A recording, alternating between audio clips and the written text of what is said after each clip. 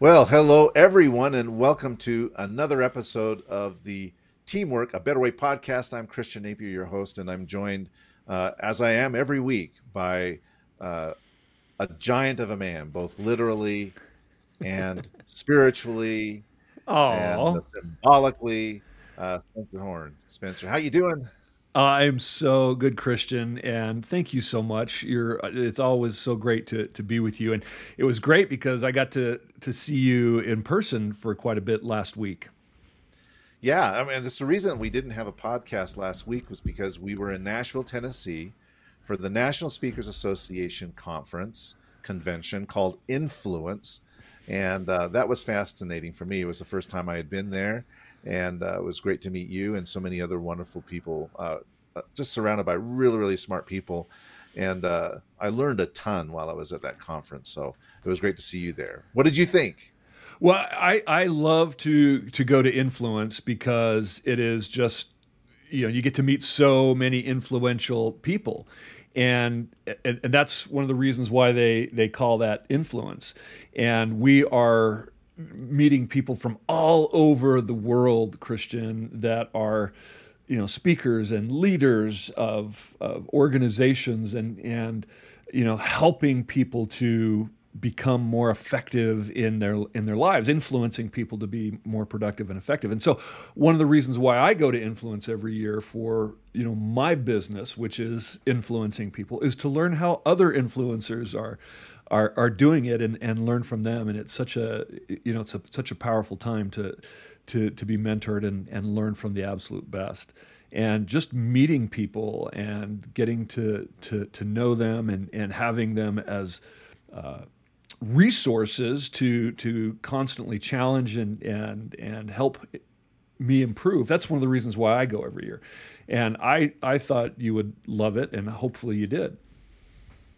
Yeah, it was a fantastic learning experience for us. Of course, our participation was a little bit different because we were actually a sponsor of the conference, and so we didn't get to go to all of the sessions and everything and learn as much as you did. But I did attend a few, and what I attended was amazing. And more importantly, it was really a fantastic experience for us to get to know speakers who could really, really benefit from using our product of the Raconto solution. Uh, I have to ask you about the name of the conference, Influence. It's an interesting name, and it's quite apropos for professional speakers because that's what you do is you influence people to help change lives, either individually or organizations. What kind of brings us to the topic of today, which is influence itself, right? Yeah. Become Following a up. become a team influencer is what we talked about. Yes, become a team influencer. So let's dive into this amazing topic following the lessons that we learned at the Influence conference. Tell us, you've got a great array of thoughts to go through today, Spencer. So why don't you walk us through what it you're thinking about becoming a team influencer? Well, I wish I had some more thoughts specifically from things that I learned that I wrote down, but just in the interaction applied to some things that I've already experienced. For example, there is something called a compliment bias, and one of the things that we can take advantage of as leaders is to look for the good in our team and our people, look for or actually catch them doing something good. So often I hear managers talking about, I wish my people were doing this, I wish they were doing that. When they do something that you want, actually catch them and compliment them. And some people listening may say, well, isn't that what I pay them for? I pay them to do the right things. Yes, you do. But there's something very, very powerful about giving a compliment. It lets people know that you are noticing. It lets people know that you care and what they have to do matters. And those are things, just those very simple things that can create a strong connection with members of your team to you as a team member, whether you're a peer or a team leader, to garner influence with them. So that was the first thing, and I noticed that, and I saw that happen live as people were, were connecting and giving people compliments and networking for future, just as to call on people when they needed help. If you know someone is trustworthy just because they pay attention to you and you've built a rapport and a relationship with them, it's easier to call that person when you have a need. And that's something that I saw very prominently at the Influence conference. What about you? What did you see? Well, I saw a ton.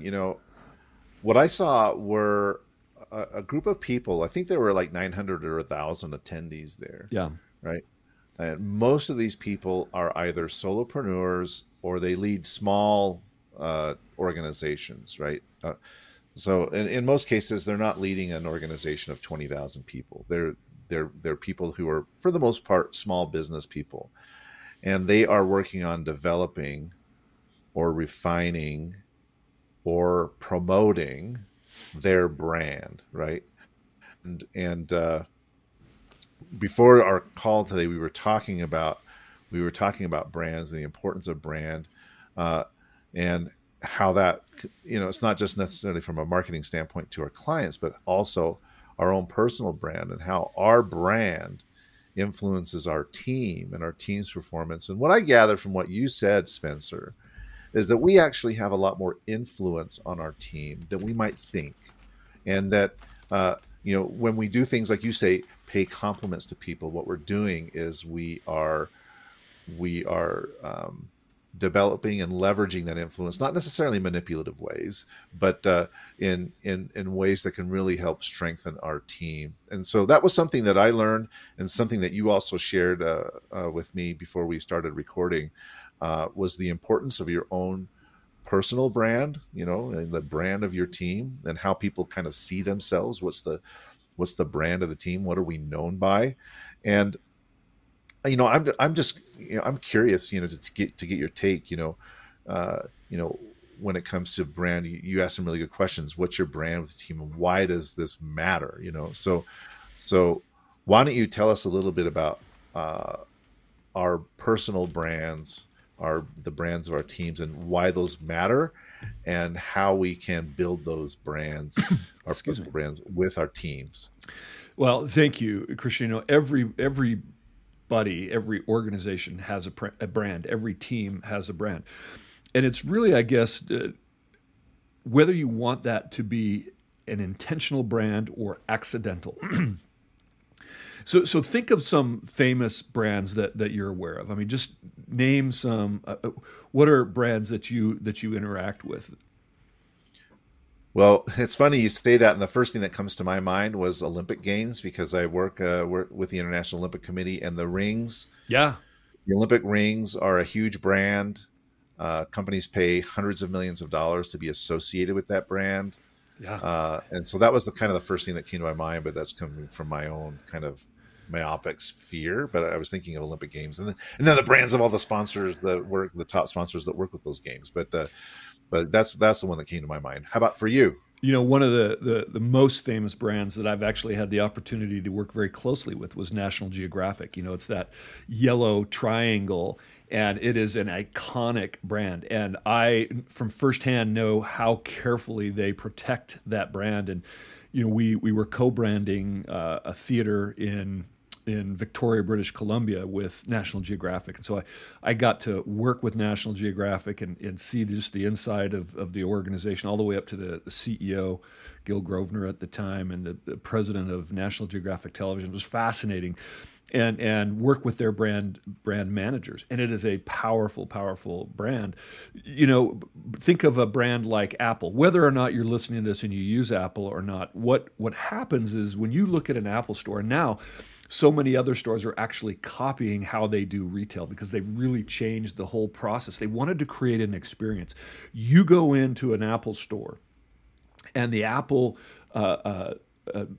retail experts in there, they have been trained in customer service and in hospitality and how they work with you. And literally for a month before they even allow you out on the floor, they don't just hire you and say, okay, we're going to do some training and here are our core values and go take care of our people.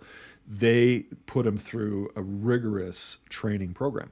So much so that when an Apple store goes into a location, retail location, whatever it is, it will increase traffic by 20% to wherever they are. That is the power of a brand. And you and I, Christian, and anybody who's listening to this, whether you're a member of a team or a leader of a team, you too have a brand. A brand that can attract people to do the work, to stick with the team, just like that Apple brand brings people to a physical location. People join an organization because of culture, which all comes down to individuals on that team. It's developed by individuals. That brand comes from human beings. Now, we can say, here are our core values, but if it's not lived by you and I, then there's a dissonance, and people will end up leaving. And they don't leave a company. They don't leave our company. They leave me. They leave you. They leave people. And so therefore, our brand is something that we must curate. Every single time we have a conversation with a team member, we are adding to or taking away from our brand. Every time we make an assignment or fulfill an assignment or take on something and follow through or not follow through, we're adding to or taking away from our brand. So that's what comes to mind. Thoughts that this is bringing up for you? Yeah. So what came to my mind as you were talking about, brands really come from people. Yes, consumer brands, it's a little bit different because, we may not know. I mean, Steve Jobs is the exception, right? We associate him with Apple, and he personifies Apple. He's a celebrity, but we may not know who the CEO of Procter and Gamble is, or right. No, that's true. So from a consumer standpoint, that's true. But it made me think of the University of Utah football team. Their brand, their culture is very much aligned and associated with and comes from their head coach. Yeah.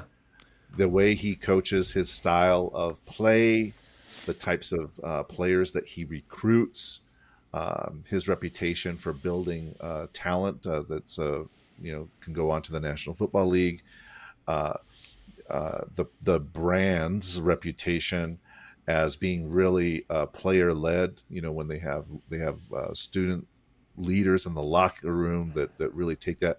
But that all you're absolutely 100% on point. It's all down to the people, and so I'm with you.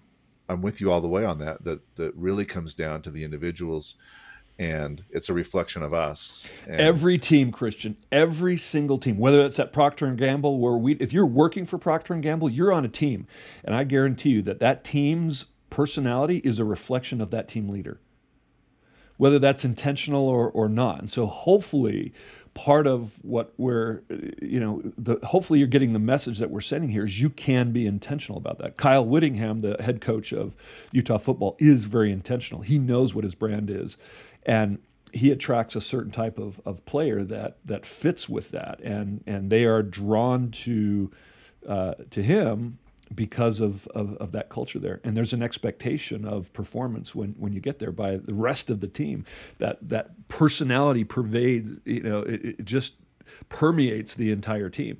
So part of being a team influencer is understanding what is your brand? What do you want to be known for? And some people, will just, I just want to be this, hardcore, hard-nosed, get the work done. It's all about, productivity here. Well, let me tell you something. That's a brand that is not sustainable. Kyle Whittingham has a tough brand. I mean, he's known as creating this tough culture, but he cares. He's created that family environment. When there's a problem with a player, he is there. He has given players that have had challenges in other programs a second chance. Because he believes in people, he gives faith, he trusts them, he allows them to, hey, here's what we're building, now be a leader within our organization. So he doesn't control everybody. So there's there's kindness, there's care, there's compassion, and there is you give it all you got. And that will lead to I think some more benefits of what happens on a team lead, which I want to talk about here on the other side of our bumper.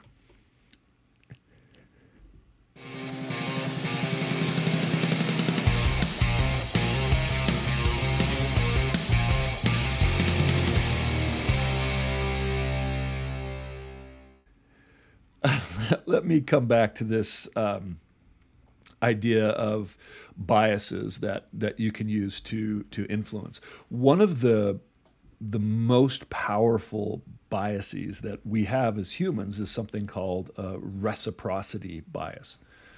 I'm sure you've heard of that before. And it is something that research and science has proven that is just so strong within us. And it's, it goes back to our need to survive in earlier cultures. If, we needed food, someone gave us something, we had this desire to repay that just for the survival of the species.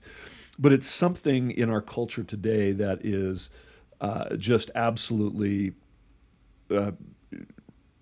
expected. I don't know if what happens when people send you Christmas cards. Do you return and send them back Christmas cards?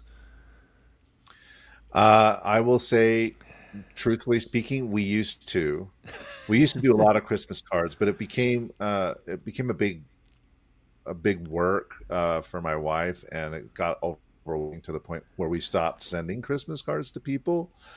And so we get very few cards now because of the reciprocity. There you go. Right? That's right.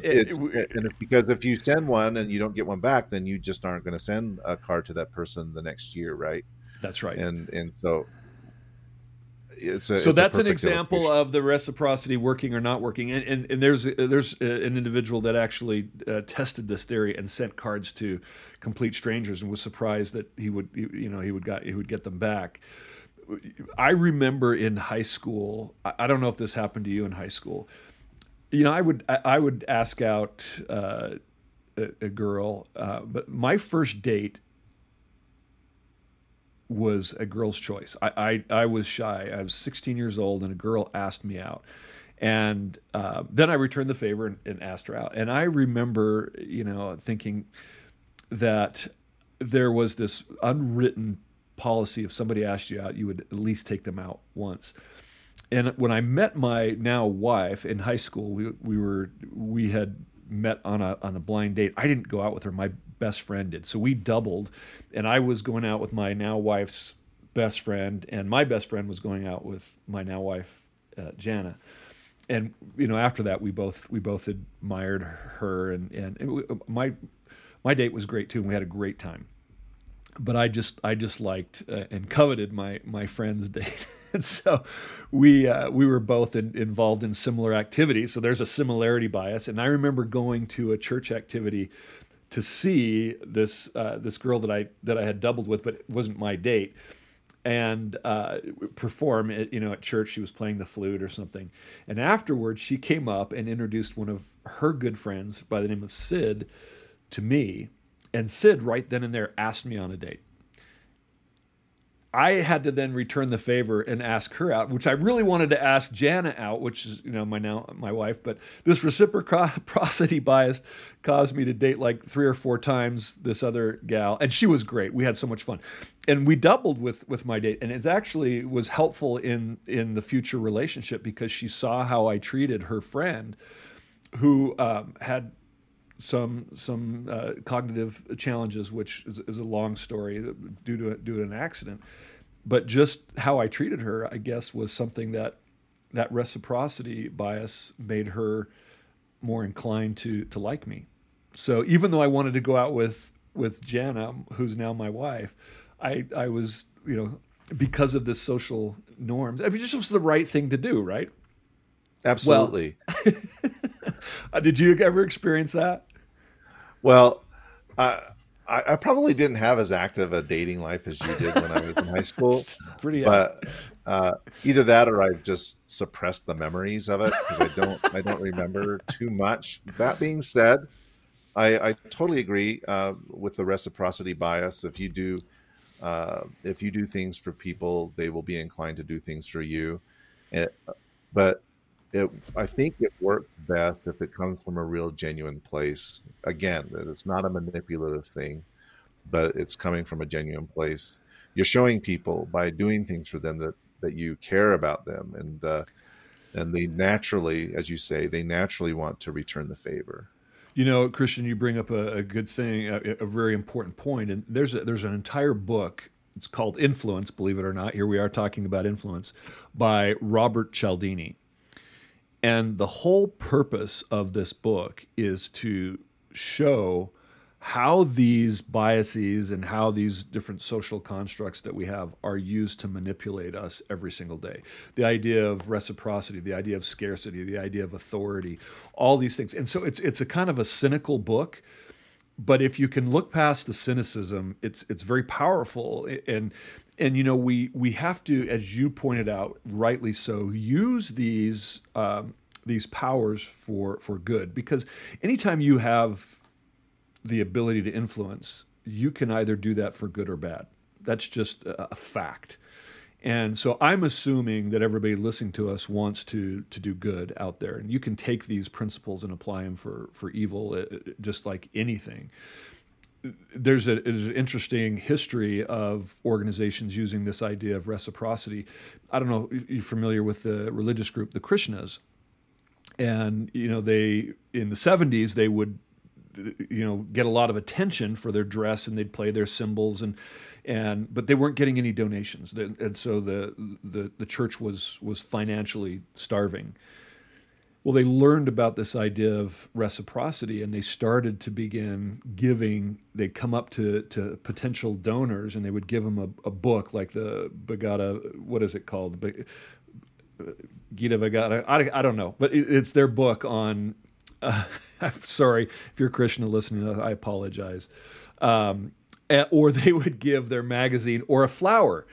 And even if you didn't like that person, there was just this feeling that you had to give them something back.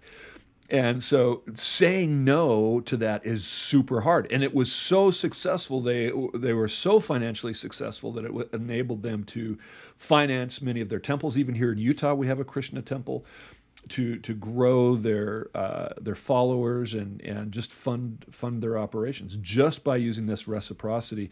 I actually have a picture for those of you who may be watching. In 2017, I took my son Josh. I take all my kids on a senior trip for graduation. We went to New York, and here we are in Central Park, and one of the Krishna people there in the park came up, and I didn't put the video on. I wish I would have put that on. But he approached my son and went to hand him a bracelet, and my son just gave him the you know, the thank you symbol, thank you so much, but you know, no, and then grabbed him and said, "But I want to take a picture with you." And he was all disappointed, but then he smiled for the camera, thinking, "Hey, maybe I'll give him a picture and they'll donate." He was disappointed, but so we broke the reciprocity rule on that one, Christian. Well, it's interesting. So you, thanks for sharing the picture. So what you've basically done is given us some tools if there is some disconnect between our actual brand, what we have now, and what we want our brand to be. Now, these are some simple ways through compliment, by, you know, reciprocity, complimenting others. Uh, how have you seen this work in your profession? I know you go back a lot. You had a great mentor. I got the chance to meet him at your son's wedding. Um, but you know, tell us about your own experience uh, as an influencer, or at the, I don't want to say at the mercy, but working for an influencer, and how that benefited you and your team in a positive way. So, you know, you met Kelvin, and he's somebody that has had an enormous, quote unquote, influence in my life. He has taught me so much. And when I worked for him, I was out of college. I mean, I was 27 years old. I had so much to learn, and taught me. He spent time with me. He encouraged me. He challenged me. I mean, I've told the story of when he said, you've got to turn things around, or I'm going to have to make a change. So he was able to give me feedback, and he so often I think managers feel like what some of the things that we talk about are causing our society to be soft, or our business to not be challenging and just getting work done. The contrary is true. Because of my relationship with Kelvin, I was more committed. I was dedicated. I worked 80 hours a week, and that's not a small number. He was somebody that said, I don't care how long you work. I don't care if you work 20 hours a week, Spencer, if you just get your work done. My work never seemed to end. But because of my desire to be in that culture, I mean, I loved what I did. I loved who I worked with. I appreciated Kelvin. I was committed. That's an example of a team influencer. And I've had experiences in my own life where I did a poor job of influencing and saw the impact negatively on the team, where people weren't bought into my vision or direction, because I attempted to force that in a way without using the proper tools of influence, or the patience and helping persuade people. And some of you are saying, well, if you're the boss, you should just get people to do what you want. Well, sometimes it takes time to build that authority and that influence. And there's how do you get there? Well, we all have, there's different levels of credibility. Organizations right now are looking for skills. I mean, so now we used to look at resumes. Now we're actually looking at skill sets, and we're measuring those to make sure that you can do the job. Some of the things that we don't measure that are enormously valuable tools or skills are just the ability that we have to move people. Now, I have, on the positive side, seen what happens when I get it right, when I do what Kelvin did with me, when I take the time to, instead of just springing an idea and saying, all right, everybody's going to get behind this, is to spend that one-on-one time with my direct reports, building that relationship, having their support and their buy-in. So when I need help influencing others, I now have a group of people that have bought in, and so think about the idea. If you've got this, think about how marketing works. I mean, I've heard it told about the microwave oven. I mean, when the microwaves came out, I mean, did your family immediately get one? We didn't. No, in fact, they were against it. Like, why would I want one of those things? Right. I mean, you're going to radiate your food, and so there was a lot of resistance. But there were some early adopters, right?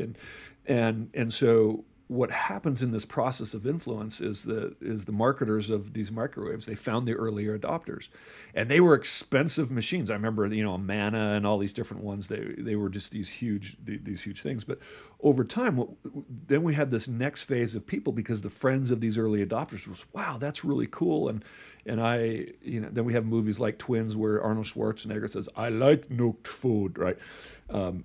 And so we started having more and more people get them. And today, every house has one. But it didn't happen all at once. There's a process of getting people to adopt. And that's all about influence. And so finding people initially that you can connect with and take advantage of some of that similarity bias, maybe people that think the same as you, and then slowly influence the team to get to the direction of effort or change that you want to make as a team leader. It's interesting you mentioned that it takes time. So I've got a colleague, a good friend, who runs a software company up in Park City called Atlas RTX. He's been at it for, I think, 6 or 7 years. In the last year or so, I've been noticing posts on LinkedIn from employees talking about the culture. They do a lot of fun things together. They have a lot of parties. They do outdoor activities and, fun run things. And they do a lot of this kind of stuff to bond. And I bring it up because it does take time. It does take time to build that culture. And so, Right, right. you know, nobody listening is going to be able to wave the magic wand and then all of a sudden have the brand, of their team be reformulated. It takes time. Just as you said, it took time for the market to adjust to using microwave ovens. It takes time for companies or for teams to establish the brand that they really want. One thing that I will say is once that's established, if you look at companies, they spend a lot of time and money to protect the brands they created, right? So if you look at the International Olympic Committee and you look at local organizers, they have a department or a unit that's called brand protection, right? That's now they call it rights protection, but it's all about protecting the Olympic brand or the brand of the city, and so a lot of time and effort is going into making sure that the brands that people have built trust and faith in are protected. And I think that's something that we should all be cognizant of as leaders as well. We can't just coast on our brand, but the brand deserves protection, and that's done by people within the team, right? Christian, I have a That we work question. together to protect the brand. How did they do that with respect to volunteers? I mean, how did they take that brand idea and permeate that through the managing all of the volunteers? So every volunteer goes through some training, right? Because they want the volunteers are the face of the games, and so volunteers need to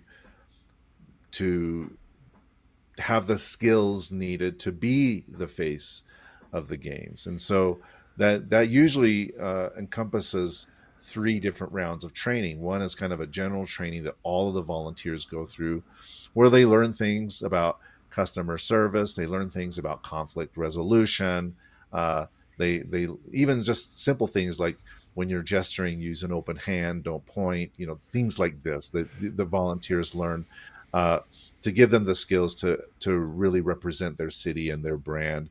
And then they learn some more specific things related to their role, and then they learn some more specific things about the venue and the location that they're working in. So they kind of have this 3-pronged approach to volunteer training, but all of it is to make sure that they're delivering good service to people, because A, people deserve it, and B, it reflects positively on the brand. And so usually that's a program that goes on, it starts anywhere between 6 to 12 months or more before the games happen. They start the training of the volunteers. So you said something that I think is so important that I think we don't always think of, and that is body language. Just something as simple as holding an open palm instead of pointing sends all kinds of signals. And whether you are aware of it or not, every interaction, again, I said every interaction adds to or takes away from your brand.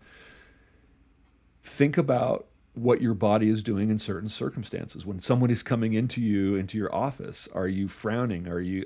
I have a very severe look. And I had to be aware, Christian, of how my eyebrows and how my face were showing up.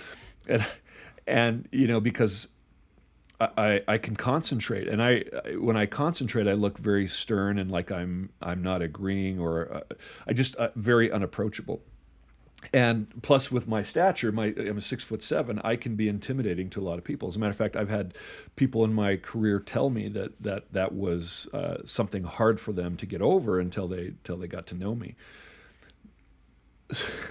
I would be sitting, in my church role. Sometimes I get to, I'm sitting on the stand, and I would be listening to the speaker from the back, and I would be concentrating and looking, and I'd look down at my wife in the audience, and she'd be like, and I'm like, and just something as simple as, raising your eyebrows and smiling when someone comes in your office invites them. Now, you may say, well, I don't want them to come to my office, so I'm going to scowl. Well, okay. Well, that's, again, part of your brand. But you can smile and say, hey, this is great. I'd love to talk to you, but now's not a great time. and then set those parameters of when you want to do it. But how we just show up. If some have you ever had this situation where you've asked someone how they're doing and they're like, I'm fine. And there's this dissonance because their body is not congruent with what they're saying. And so when somebody is talking, are you interested? Are you leaning in? Or are you thinking about what you're going to say? Is your body pointed away? Are your feet pointed away? Is your head turned away? Or are you focused on your team? So something as simple as pointing with your palms up versus your fingers can make people on your team feel very, very special. And we are so often, I think, unaware of how our body language impacts how we influence our teams. It's it's a really great point, Spencer, because it will show your team members whether you are genuine with them. If you try to use the compliment bias, for example, as a technique to gain influence, your words are saying one thing, but your body is saying another. Like you say, I'm distracted and I'm thinking about what's going on over here, and I'm giving this compliment. People see right through that, right? They know what's going on inside your head because your body is telling them what's going on inside of your head. And some of this happens and it's not even conscious. We don't even think about it. Like the pointing versus the open palm. Another thing that we learned in Salt Lake 2002, I remember this going through the training, is here locally, when people say thank you, we often respond with a mm-hmm, right? We do this mm-hmm. And in some cultures, that's seen as dismissive when you do a mm-hmm. So we had to train our volunteers. If a spectator or somebody came up there and said, thank you for helping me, don't just say, mm-hmm, actually say, well, thank you so much. Thanks. So respond with words, not just a, mm-hmm. And so just very small things like that we may not even be aware of. And we may not be aware of that because of the culture that we come from, may be interpreted differently by other people. So it's a really important thing, I think, as you said, to go through some training to be made aware of these things so that you can correct them. And some of those things can be corrected very simply. It's not hard to change a habit from pointing to an open palm, right? It's like, oh, okay, I extend these fingers. That's I can learn how to do that, and you figure that out. So I really appreciate you bringing up the point of body language and just how critical it is to actually exerting influence or having influence over your team.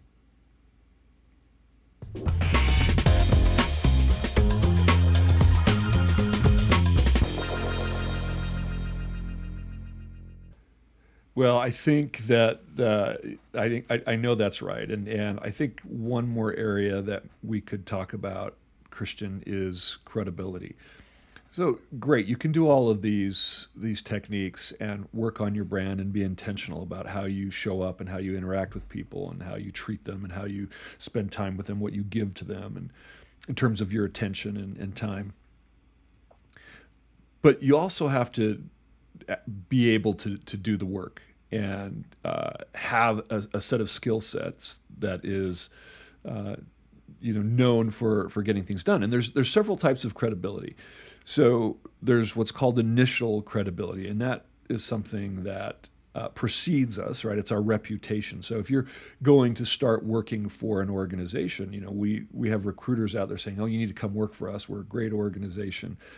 Well, that's what we say is the culture. We want you to come work with us because of X. But then what happens? You join the company and all of a sudden you become aware of what's called the hidden culture. Well, let me tell you how things really work around here.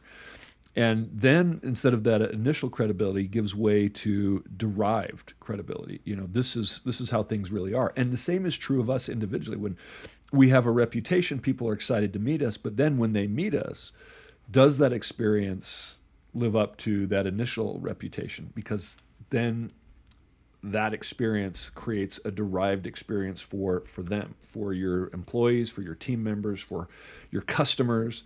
And that derived credibility is happening every time you communicate with people. So that increases or decreases. And then we have what's called terminal credibility. And that's what people are saying about us after we leave. We cannot control that.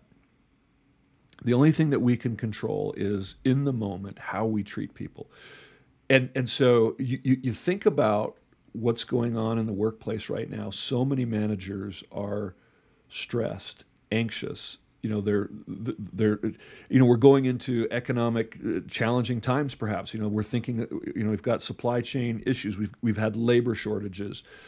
We've got managers doing the work of 2 and 3 people.